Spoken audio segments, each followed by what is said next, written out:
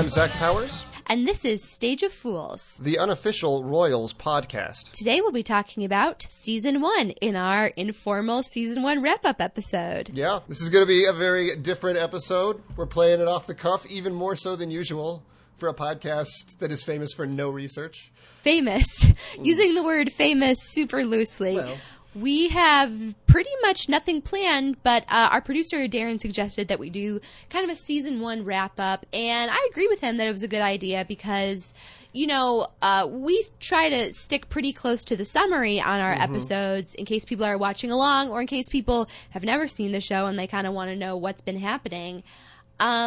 And as a result, we try not to talk too much about episodes in the future of the show. And this will kind of give us a chance to talk about whole storylines this season, which ones worked, which ones didn't, characters, did they develop, did they not, etc., etc. So on that note, we'll just dive right in. So Season 1 overall impressions. When you look back on this season, you know, many, many seasons down the road, I have to assume the Royals will last for 8 seasons and there'll be a spin-off movie. I'm sure. Yeah. Maybe and more. And a spin-off series, maybe more. I'm sure, as well, about maybe Gemma get her own series. I could see her as a kind of Sabrina the Teenage Witch type cartoon. Oh, that might be good. Sort of almost like Daria. It's like a cartoon, but it's for cool teens. Yeah, we should pitch E. They could branch off into animation. It'd be great. I bet that the woman who plays Gemma would be an amazing voice actress. That's not even a joke. Probably. But I digress.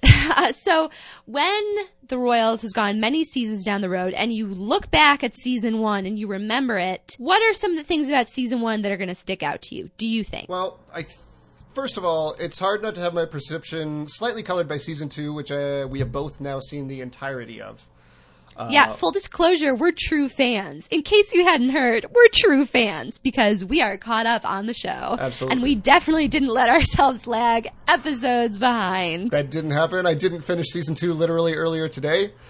In fairness to us, we were busy making a podcast about the show. Time-consuming endeavor. It takes up to 90 minutes every week. I think one of the things that is going to stand out to me in Season 1 is I think there's a strange tonal shift in kind of the middle of the season where it goes from being like episode to episode at these weird, crazy parties at a masquerade or in Monaco or at a garden party and just kind of becomes a much more dramatic show in a very real way about the time Simon is attacked and maybe even an episode before that. All of a sudden, a song comes on and everything changes. Exactly so.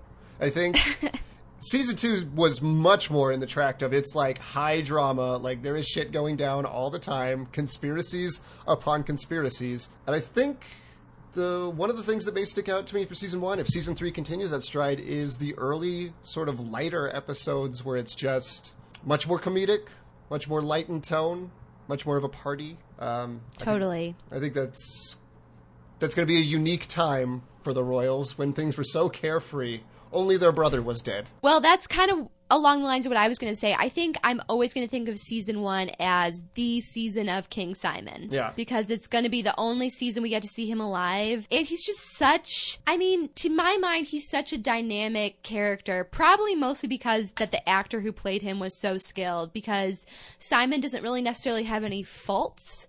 He's almost like a To Kill a Mockingbird Atticus Finch before Go Set a Watchman Atticus Finch ever happened. Yeah. I've still not read that book, nor will I.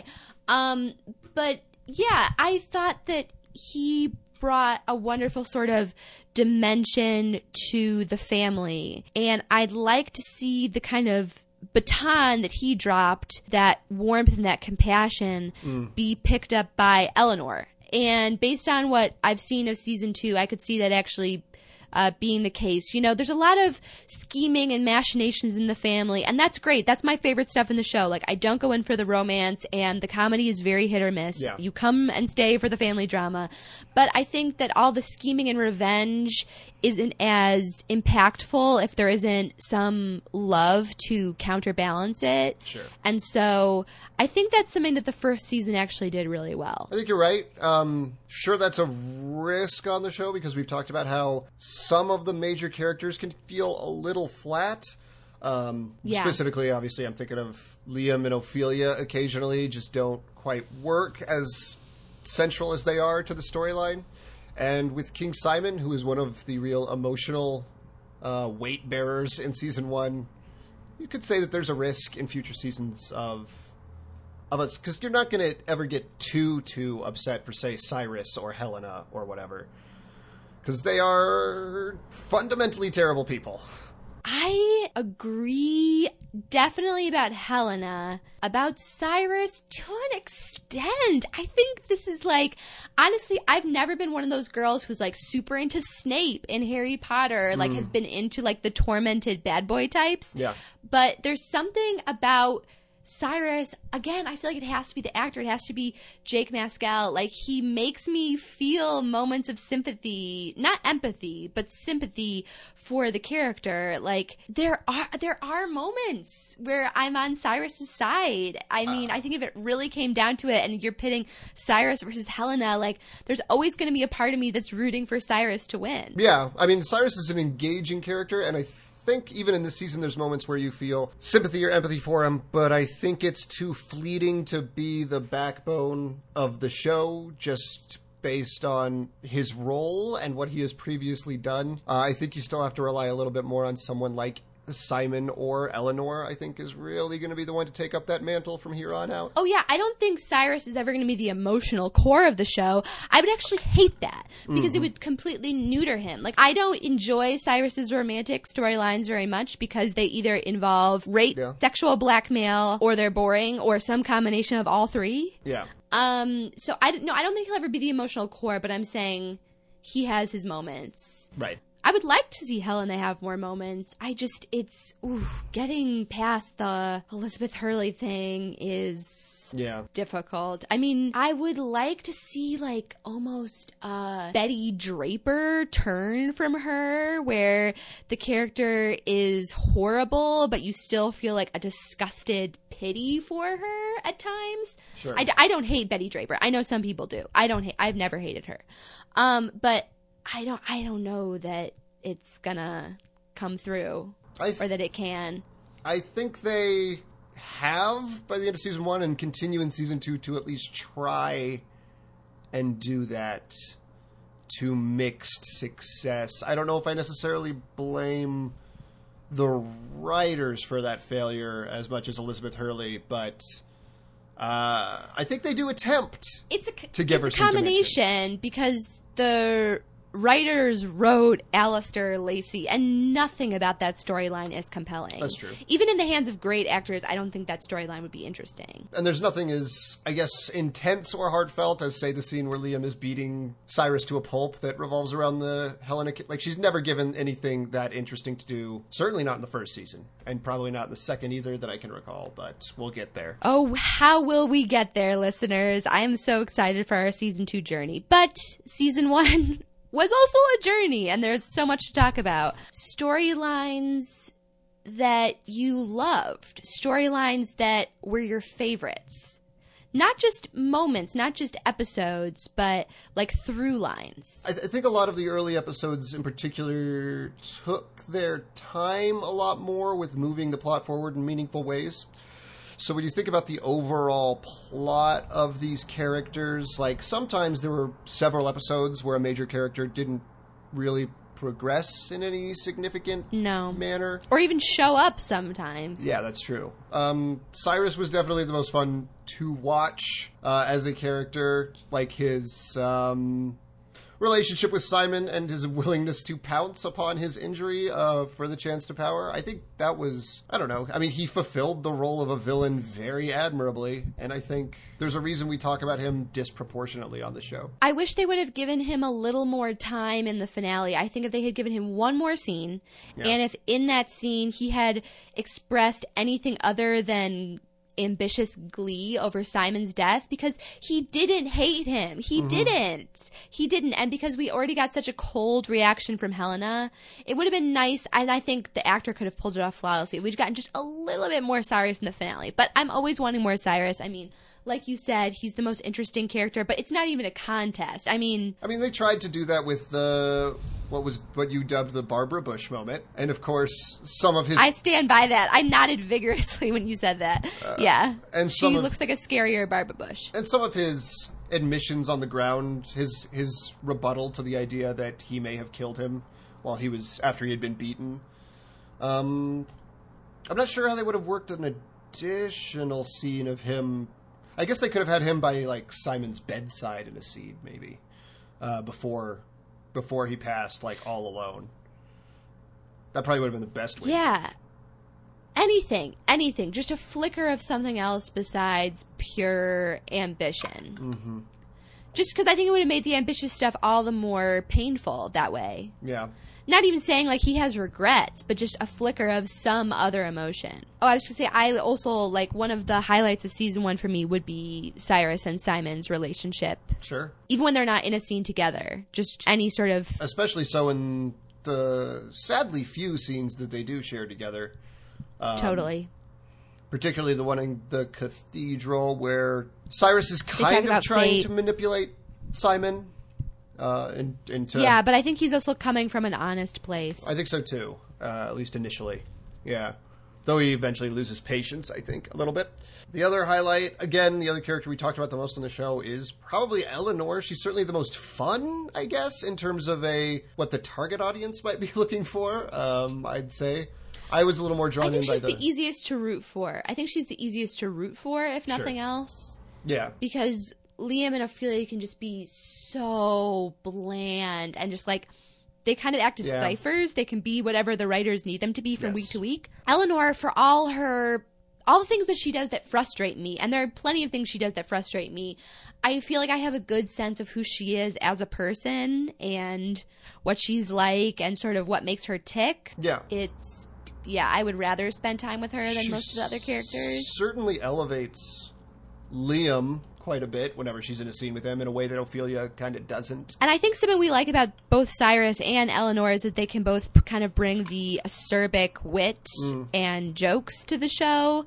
They're a good blend of characters who have some of the most, pathetic in the sense of the word, like pathos. Characters who have these very emotionally fraught scenes. You have Eleanor and Cyrus, but they're also two of the funniest characters, which is probably a recipe for us enjoying them. Yeah, and certainly I think it's easy to argue that Eleanor is considerably more flawed as a character than Liam is. Like, most of our flaws about Liam are really informed, I feel like. Like, we're told, like, oh, this is a problem with Liam. He's a playboy, even though we don't seen him sleep with 2 girls and vaguely flirt with like 2 more. And he seemed very dedicated to Ophelia for the most part. Like, even though their relationship was relatively new. Fairly, he at times seemed borderline obsessed with her. She was obsessed back.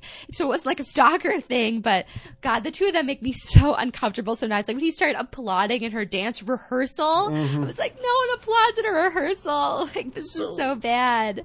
We've accused them of being bland, but I think we do have to admit that a lot of that is the fact that they fail to be interesting because they fail to have significant flaws that are worth caring about. They're just like kind of, as if Robert was better than fucking Liam. Robert, Jesus Christ, I can't imagine.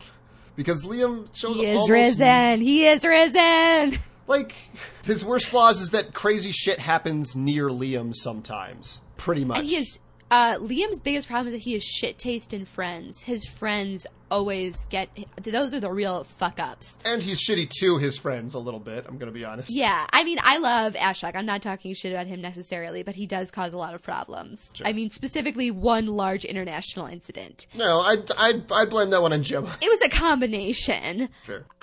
He's the one who agreed to it on the grounds that he would she would be topless in his car or something. So he's not exactly a victim here. I forgot, yeah. I was going to say, I don't think that Liam and Ophelia are played by bad actors at all. Like, there are some moments that William Moseley, who plays Liam, has where, like, the saying goes, a good crier does not a good actor make, but Liam is both. He has sometimes these very intensely, like, sometimes he really shines in his sad moments. I do think he's charming and likable, but I think that he is a good actor.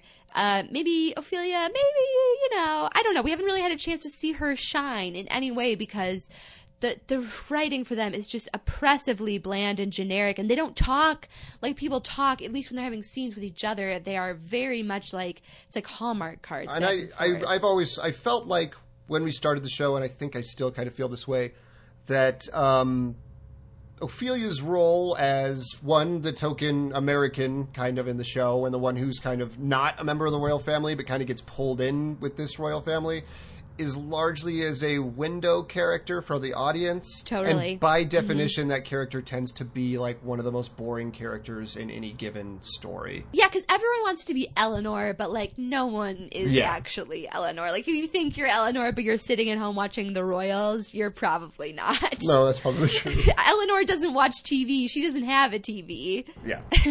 She's not interested in your golden age television. For Mara Patterson's defense, being that character who can't have any character traits that are too strong or can't become... Like, they have to be a certain level of bland just so everybody can feel like they identify with them, and it makes for just a really difficult character to be on a show. I mean, to her credit, she has a very expressive face. Yeah. She's beautiful, and sometimes I feel like I love to watch her just because she's, like, delightful to look at, but I wish they would give her something. I mean, unfortunately, next season, she is... largely MIA. I mean, it's not really a spoiler to say she's not a series regular in season 2. Yeah. So... we lost some characters. Oh, in yeah, season for 2. sure. And I don't mean through death. I mean through, like, they're not here. I will miss Gemma in season 2, because in season 1 I thought that she was one of the better supporting characters. I really enjoyed the conversation that she had poolside with Eleanor in Monaco, where she was like, when was the last time you weren't just the girl that the guy wanted to sleep with? And it was like, she had some, probably more than any other small supporting character, she had some really strong moments. For sure. Of like, this is who I am. And she was just great too, so funny. Yeah. So misguided about when is the right time to give Roadhead, if there even is one. That's a good question. Parked, maybe. I don't think it counts. I think then you're just blowing someone in a car. That's true. Well, when Marcus is driving is the correct answer. That's when you give... when Marcus is driving the car. I feel like it's happened before. Poor Marcus. Oh, it must have. Speaking of... yeah. Another character I wish had more to do, because I really enjoyed, for the most part, what that actor did in the show when he was given the opportunity to do something. Great dry wit. Yep. Nice, like, not just the actor, but the character, like you said once, I think, was a rare blend of both moral and competent. He might be the only character for whom those two circles intersect. Overlap, yeah. So, yeah, I'm going to say Marcus was like a grounding presence in that sense. Tragically, and another... I would love to see him back. You know, if only as a guest star, please. Yeah. He's listening. They're all listening. We tragically also lose Marcus in season 2 to a primetime NBC drama, I believe. You know what? Good for him. He wasn't... They never appreciated him right on E! That's true. I am happy for him. And... yeah. It can't have been chill being the only person of color who's a series regular on this show. So if he's moved on to greener pastures, so much the better. Yep. No, I'd but he was take great. that opportunity for sure if I were in his shoes. So Gemma was your favorite recurring character. I think so. I also really like Joan Collins as Alexandra, the Grand Duchess of Oxford. Not so much for the character, although she is the Lucille Bluth of the show, which is always appreciated, but just because she's such a fun actress. Like, she is that character. She has such a big personality. It was fun. We need to, for sure, briefly let's talk about minor characters again and discuss, I think, Penelope and Maribel. Yeah, I would love to talk about minor characters, actually. I think Penelope and Maribel warrant at least a brief discussion. Their role in the show. Yeah. And... they are also some characters who go through some major changes in the second season, which we will eventually get to. Don't spoil it. We will get there. And when we do, we're going to have to talk about it a lot. Quite a bit. But they were the designated, very over-the-top comic relief. The acerbic, certainly, aspect did not fall upon them. Much more... yeah, no, they were more like body. Like, exactly. They're making the sort of jokes that are like... I mean, oh God, this is probably giving them too much credit, Yes, but like it- the modernized versions of like jokes about fish and sausage wallets and, Yes, you know, exactly. fishwives Oh, for sure. and nuns and nunneries in Shakespeare. Yeah. They are like they're highborn because they're part of the royal family, but story structure wise, they're like the lowborn, like peasant people who make all the jokes. Exactly, yeah. To mixed success. I kind of like both the people who play those characters. That is not my preferred type of humor in a show. Generally, I don't go to shows for the anal waxing jokes, I would say. Not what Especially not ones where people's fathers show up and take Oh, yeah. pictures of it during. Oh, they really go for it, Still though. really traumatized by that. Still really upset. Yeah. Big time. It's everything I enjoy about them comes from the actresses, you know, facial expressions, weird ways of holding themselves and gesturing, bits of business like the thing we talked about where they're in Cyrus's study, And they're just spitting in uncorking and spitting in all the liquor bottles. Like, Mm-hmm. I feel like if they had given those actresses no script and told them to improvise, it would have been a million times better because I could tell they're very talented comedians, kind of making silk purses out of sow's ears, so to speak. I did enjoy the intermissions with Penelope and Maribel, in spite of the occasional very cringeworthy line or moment.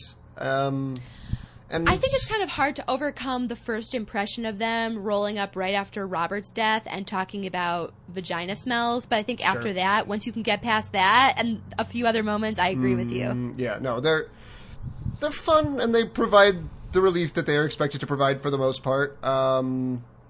Again, some characters that are less important in season 2, I would say, but Or are they? or are they? They could be setting something up. I have no I idea. would debate that. I would say they're more important in season 2 than they were in season 1. The Maybe to biggest the thing they plot. ever did in season 1 was accidentally tip off Cyrus that Helena was moving against him. I want to say they get less screen time in season 2, but that could be wrong because there are periods of 3 or 4 episodes where we never see them in season 1 at all. Yeah, I don't know. I would argue that a major plot point hinges on their existence in season 2, but it's not. It doesn't give them agency as characters. It's just that because of who they are, they happen to be very important, which is arguably the point of the show, Yeah. or the point that several characters, including Simon himself, would make. And Liam, you know, has his moments where he comes around to that idea too. I can't decide if they're underutilized or perfectly utilized in terms of how much we see them. But I don't think we could stand more of them. I Yeah. don't think we could bear it. Yeah. I think a 4 episode gap is a little much, but Yeah, that was too much. I would rather see a little bit of them every episode right. than see an episode like, honestly, like Monaco. Where they by have, the like, time yeah. they're offering virgin sex to that guy, Sure. you're just like, Right. please stop, please stop. That's probably the best way to think about it, is that it would be better if they had a little bit of business in each one instead of a big episode where they're all over the place and then just disappear. But Yeah, it's just a really strong spice to throw into your dish. Like Yeah. you put some cumin in there, all of a sudden the whole episode tastes like cumin. I mean, in terms of minor characters, the only things I can think of left to talk about are the series of handsome blandlings that populate Let's the show. talk about the handsome blandlings, because I actually wanted to transition into talking about the romantic and sexual relationships on the show, because it is a doozy. But Sure. let's begin with the handsome blandlings. So let's list them and then rank them. I just came okay. up with this idea. I wish we had enough to do like a March Madness style bracket, Okay. but we don't. So we have the dreaded Nick. Nick, He has the last name. I don't know. I don't remember it. Caraway is the first thing that springs to mind, honestly. But That's not it, but whatever. Then we have Beck, and his name is something really stupid, and Beck is his nickname. yeah, don't know. I knew it when we did the episode. Don't know. Did no research, took no notes, don't know it. And then we have Alistair Lacey, whose name I remember because why did a poor farm boy have such a fancy name Yeah, in the first place? could have got lucky. And I'm trying to think if there are any... Maybe Holloway. He has political power, which makes him a little bit different. But sure, let's say Holloway. Yeah. For the sake of fairness, that's that way we have 4. And there are more that come along next season, and there are female handsome blandlings too. Yeah. So we'll have plenty to talk about. But for the time being, who is the best of the bland? best of the bland. Who's the best one?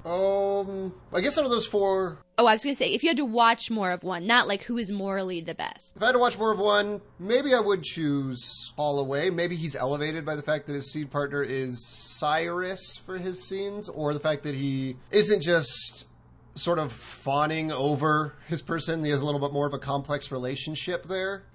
But he was the most interesting of the four, I'd say, for me personally. I agree with you. I just wonder what Holloway's stakes are, because at the end of season 1, he was like saying he was going to out himself to free himself from Cyrus's clutches. So presumably give up his whole wife and family thing, although we see him briefly again in season 2, so I don't know if that ever panned out. But yeah, I agree that Holloway is the most interesting. I think he's interesting because that kind of ties into like the political intrigue side of the plot, as opposed to just people making lovey-dovey faces at each other. Sure. And I'm going to say this might be an upset decision, because the middle two I kind of went back and forth. Okay. But I'm going to say number 2 in terms of whom I'd most like to see more of, if I had to see more of one.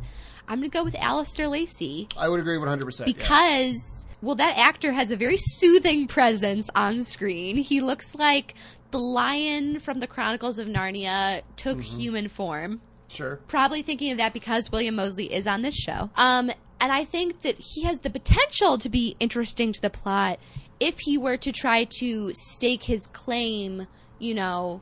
If he were to live, of course, he was shot, or presumably shot, in the season 1 finale, which is as far as we know for the podcast. Right. But if he were to stake his claim to want to pursue testing the twins, why was I going to call them the kids? They're probably older than me. You know, if he was going to try to be a part of their lives or fuck up the Royals or the Henstridge family, the Royals dynamic, then that would be interesting. But I don't know that will ever happen. Yeah, I actually agree that Alistair is the second most interesting. I can't remember, at least I kind of remember his speech about Henry. I don't remember pretty much anything the other two ever said ever about anything, except one very grievous example.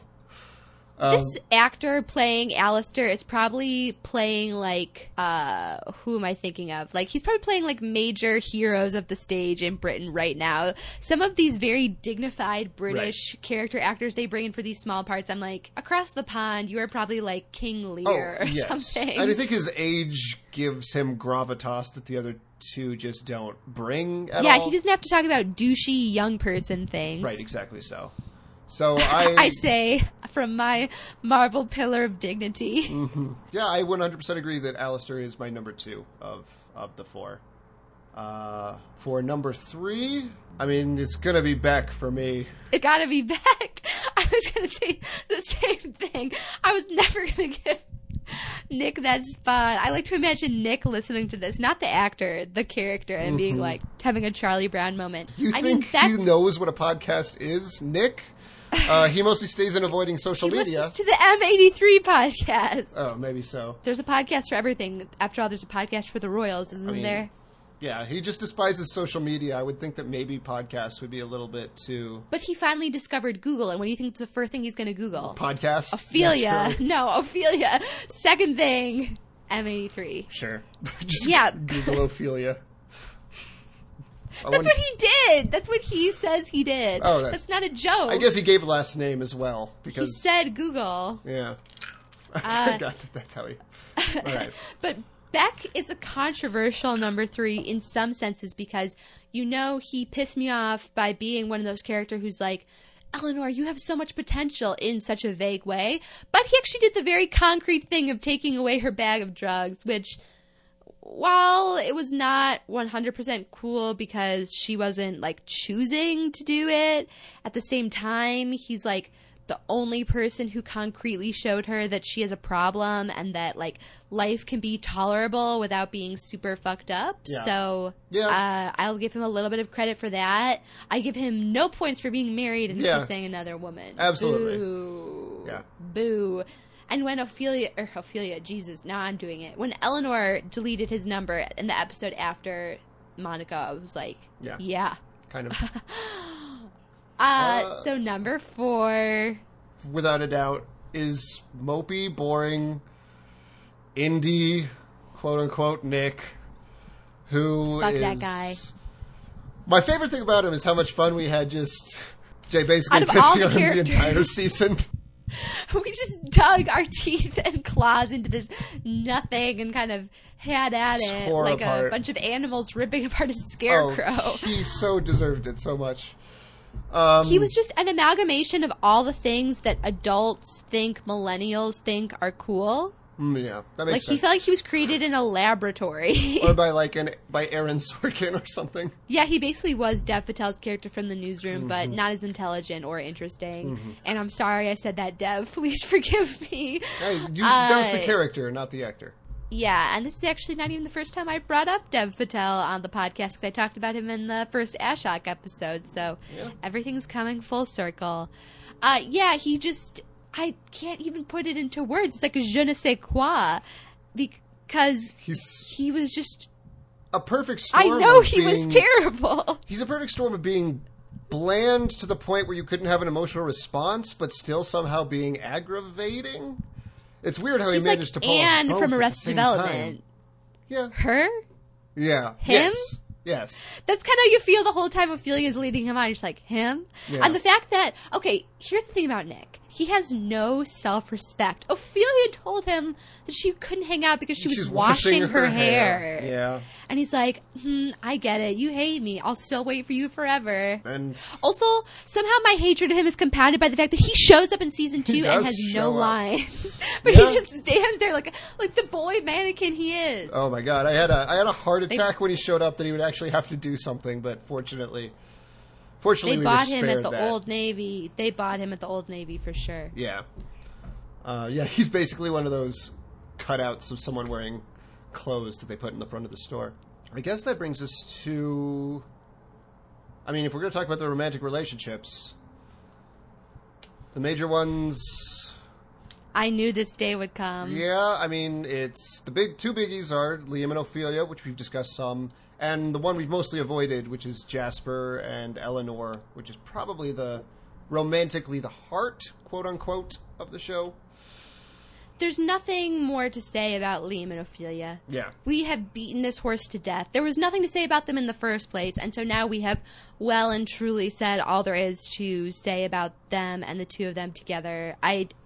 I really don't know what else to say at this point about that. It's more or less no longer a factor in the show in the second season, so... And it's so generic. It has nothing to do with Ophelia. I mean, she's named Ophelia, but it has nothing to do with Ophelia and Hamlet, where he's kind of like playing mind games on her and stuff. I mean, Nope. It wouldn't be within Liam's character, but it's also just like robbing that relationship of the only thing that was interesting about it. Yeah. So... Because I haven't talked about this on air that much, but dear listener, this TV show is based upon a book called Falling for Hamlet. Yeah, it is. That I tried in good faith to read. I did not succeed because it is quite dull, to say the least. But it's literally Hamlet. All the characters have the names of the Hamlet characters. And so I know you're thinking the same thing Darren said when I told him about this. Oh, they just wanted to cover all their bases legally. No, someone at the Royals read this book because there are scenes, at least in the first episode, that are lifted directly from the novel. So make of that what you will. I didn't. No Eleanor in that novel or any of the Eleanor adjacent characters. Probably explains why it wasn't good. I would think that would be a major factor. I did not try to read this book at all. I did not seek it out. I sent him screen caps. I sent you screen caps. I saw a so few you screen got caps. a little taste. And they were appropriately terrible. They were, wow. Yeah, I will I don't want to say, never say never. Yeah. I'll probably never finish it. I just can't Might try again.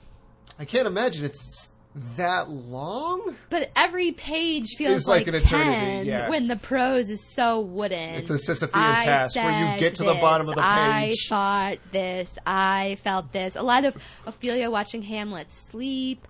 A lot of Claudius and Gertrude. Like, every scene starts with Claudius and Gertrude making out, and then someone walks in on them. which sounds like it would be fun, but it's not. So, book aside, let's go back to Jasper and Eleanor, since besides Liam and Ophelia, there are other major couple. Yeah. And we've talked about them a lot this season of the podcast. Yeah. I mean, they've been given a lot of time on screen for their relationship to develop, I guess. Well, it's complicated, Right. to say the least. So we've had a lot of material. We've had a lot of fodder there. The most difficult topic of the entire podcast recording session, I think, consistently is how to discuss them, sort of in a way that reflects the absurdity, but is also kind of respectful of the fact that this is kind of a horrific situation. Yeah, I'm actually proud of us that things haven't gotten more offensive. Yeah. So there's always that. Mm-hmm. I don't know. I as a viewer, it's hard, I'm a passionate feminist, as I've said before on the show. I kind of want to dig in my heels and be like, no, I will not like this. And at the same time, as a viewer who's putting her, political and moral beliefs aside, I can tell that this relationship isn't going anywhere. So me feeling angry at it isn't doing me any favors, because I know that the writers aren't going to do away with it. It seems like they're really invested in it as this grand, romantic, doomed love, which I still don't totally understand. And I think my general impression is, again, no actual research to support this, that among the viewers of the show, it is probably easily the most popular relationship, because I will say this, in contrast to Liam and Ophelia, it is much more interesting.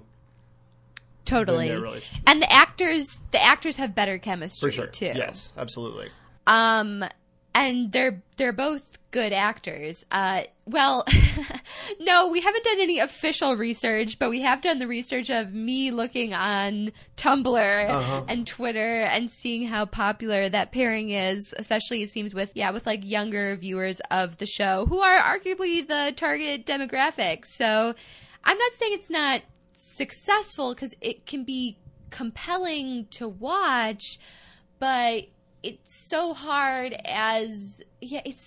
to know, like, to get on board with rooting for it. Right. I mean, I'm repeating myself, but it all comes back to that. It's like, no matter how good, quote unquote, things get, Right. I mean, there is the sexual assault factor, but then even on top of that, there's the cherry on top that he, slept with her mother. Yes, although So in that case, it's difficult to tell how much of that was his choice. I think we mentioned at the time, and how much was Elizabeth Hurley's definitely choice.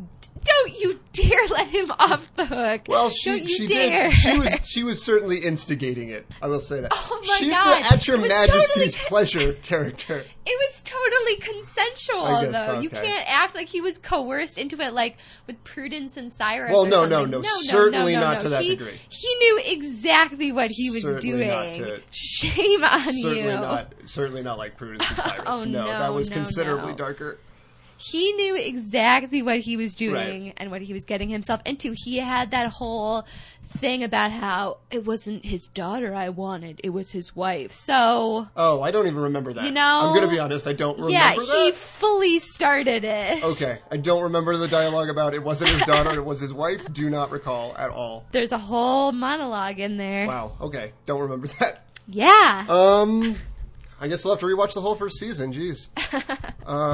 I think so. Again, I think that this dark sort of sexual blackmail aspect of the show, which is most prevalent with this storyline, I will say, to the credit of the second season, even though they don't abandon the storyline and it kind of still hangs over it, they certainly, I think, try to roll it back a bit. It's a less of a factor, I think, in the second season considerably. They've been trying to roll it back since episode 1. Right. It's like they jumped in and had like a Joe Bluth moment. I've made a huge mistake because every episode since season 1, they've tried to roll back not just how dark he is of a guy, but the actual events of what happened have changed so many times. And I'm not just speaking specifically about these two characters, but also generally on the show. I think there's considerably less of that kind of thing in season 2. Yeah, I think that's true. And, thank God, because it's something that we've been talking about because we have to, because it's the nature of our show. But I'll just say it's not fun to talk about, and we don't enjoy it, and it's always kind of a stumbling block. So I'm glad that it's going to go away. Yeah. But yeah, Jasper, the sad boy, this emo kid, is here to stay. So I think in season 2, I'm going to try to make what peace with it I can. And move forward. I guess. Yeah, I mean, it is. Yeah.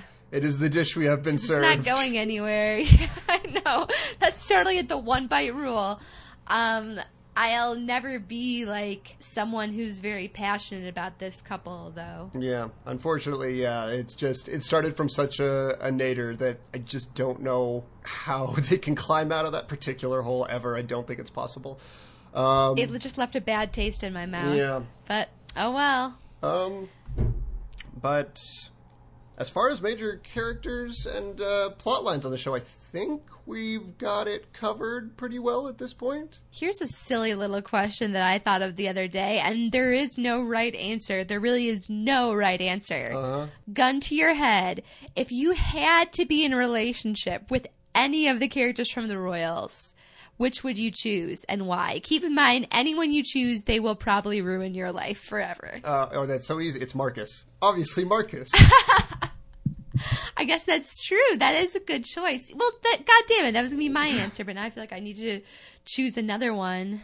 I mean, Ophelia would be slavishly devoted to me. So it would be a boring relationship, but it wouldn't be... Yeah, that has its ups and its downs, She'd be impressed with your musical knowledge. If I could go back in time to the 60s and see, like, groovy young Simon in his polo outfit, I might feel something. Simon is close to, I mean, physically, and age-wise, it's a big gap, but he is close to the best bet personality-wise on the show. Personality-wise, he's a little old for me in terms of age. But I was like going through the handsome blandlings in my head, but there was you can't go there. No good choice from that. That's a dark path. That's like to walk. living in purgatory if you were married to them. It'd just be like, I didn't say married. Whatever, now you're really stressing me out. I'm assuming things are going to progress at some point. I don't know why that would happen based on commitment is not any of these characters' strong suits. True. Including many of the characters' commitment to the show, because a lot of them disappear, including Marcus. So the season 2 answer, I think, is, if you ask me this again in a wrap-up of season 2, it's going to be much more difficult. Oh, yeah? Well, at least we'll have some new choices. Yeah, a few. I wanted to bring this up because I personally have had a certain song on repeat on my Spotify account for the past couple of days since we recorded the finale episode with Darren. Of the on-the-nose musical cues in the show, which was your favorite? I mean, the only one that springs to mind by title that I could think of and kind of hear in my head is The Lord, Everybody Wants to Rule the World. That's the song that I've been listening to over and over. But I was also remembering the time that they played that Antlers song from that really, really sad concept album Hospice, and I started crying, and I was mad at the show for making me feel something by manipulating that's me a cheap shot. with an unrelated song about cancer. So that was hard. That is a cheap shot. Yeah. We've pretty well covered season 1 of the Royals, probably more so than anyone else out there on the internet. Yeah. We are going to jump right in with season 2, starting next week. We're not taking a week off. We're just going for it. So, so if there's anything that you would like to hear from Stage of Fools, if you have any comments, questions, suggestions, feel free to hit us up on our Facebook page or on Twitter. It's at Stage of Fools Pod on Twitter, and then just Stage of Fools. We have a page on Facebook. You can get in touch with me, Zach, or Darren, any combination of the three of us there. We're really excited for season 2. We hope you stick around. It is, I would say, would you say as absurd or even more absurd than season 1? I think it's a different flavor of absurd. It's almost like a different show. Yeah, it kind of does. It's much more conspiracy and intrigue, and I think It's like more... There's some magic. Yeah. It's got like There's some supernatural elements. Like, it's if Royals got a little bit of House of Cards in its flavor, somehow, maybe a little bit, with some political machinations. I thought you meant with the ghosts, and I was like, what? Are there ghosts? I have not watched House of Cards. I didn't watch much of it. Are there ghosts in it? I don't know. In House of Cards, no, I don't think so. That's what I'm saying. That's why I was confused. No. Anyway. Yeah. There's also ghosts. Anyway, the show will be different, but don't worry. We will continue to do no research. Yeah. And guess wildly about everything we don't know. So you can count on the same quality that you've come to expect, nay, demand from Stage of Fools. And you could probably expect some both new and possibly some repeat guests, I would assume. I would say yes to both of those. Yeah. And of course, because the show is insisting on continuing to do this for its episode titles, we will be providing you with some more choice Hamlet readings, which I gotta say, I do always enjoy. Yeah. All right, well, that pretty much wraps us up. So I want to save this one last question. What was your favorite episode of The Royal Season 1? Despite the fact that some of the first half tended on some boring material, I think the strong parts of the finale may have made it actually the most enjoyable one to watch for me. I think when it was engaging, it was really firing as much as this show can on all cylinders. Yeah. So I'm going to go ahead and say that one, but my favorite image or moment remains from the premiere. Cyrus aiming the gun at Simon. That remains the best single image or moment, I think. Yeah, we need to put like a picture of that or something on our Facebook page because we talk about it all the time, and I worry that people haven't seen it, but it's just that good. Mm-hmm. I agree. It was a super strong finale. I remember, the first time I watched the season, I watched it basically as it aired, and when the finale ended, I was like, oh man, I want more episodes. So if a finale can leave you feeling like that, then it's probably pretty good. Yeah. I'm going to say an episode that almost had a finale-like vibe, episode 7, Your Sovereignty of Reason. And this was kind of the end to the string of silly episodes because it came on the heels of episode 6, which, of course, took us to Monaco, famously. Although I did love going there with our pal Andrew Schwartz. Great guest. Yes. Check out Talking About Turtle. And that episode has a lot of great drama and intrigue. It has some great lines. We got I think that was our first episode with Joan Collins as Alexandra, the Duchess of Oxford, and she is a favorite of mine. I'm going to go ahead and say that episode also contains, of the season, probably my favorite, FML, which is Joan Collins dropping probably my favorite one of the season. It has all her gangy scenes where she's giving Eleanor the jewelry but not Helena. And it has the scene of Simon confronting Helena and Cyrus and grabbing Cyrus's face and like smooshing it up. So yeah, I have a lot of positive things to say about that episode. It's episode 7, Your Sovereignty of Reason. That I think is my pick, which I love because 7 is the magic number from Harry Potter. Sure.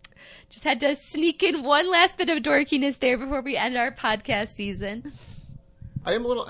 I hadn't thought about it, but even though it starts out really promisingly in the first episode, I guess the FMLs really stop in season 2. I think they kind of taper off pretty quick. I'm a little sad about it. I'll miss them. Yeah.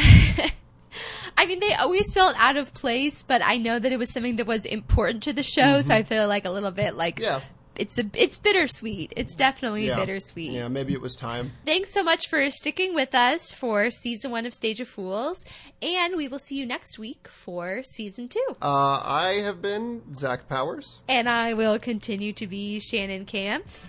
All right, bye-bye.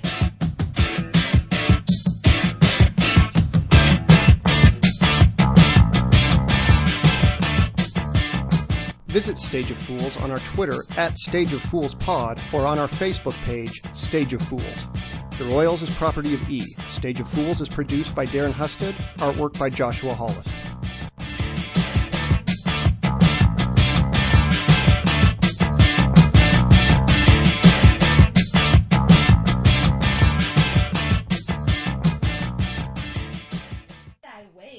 waved goodbye.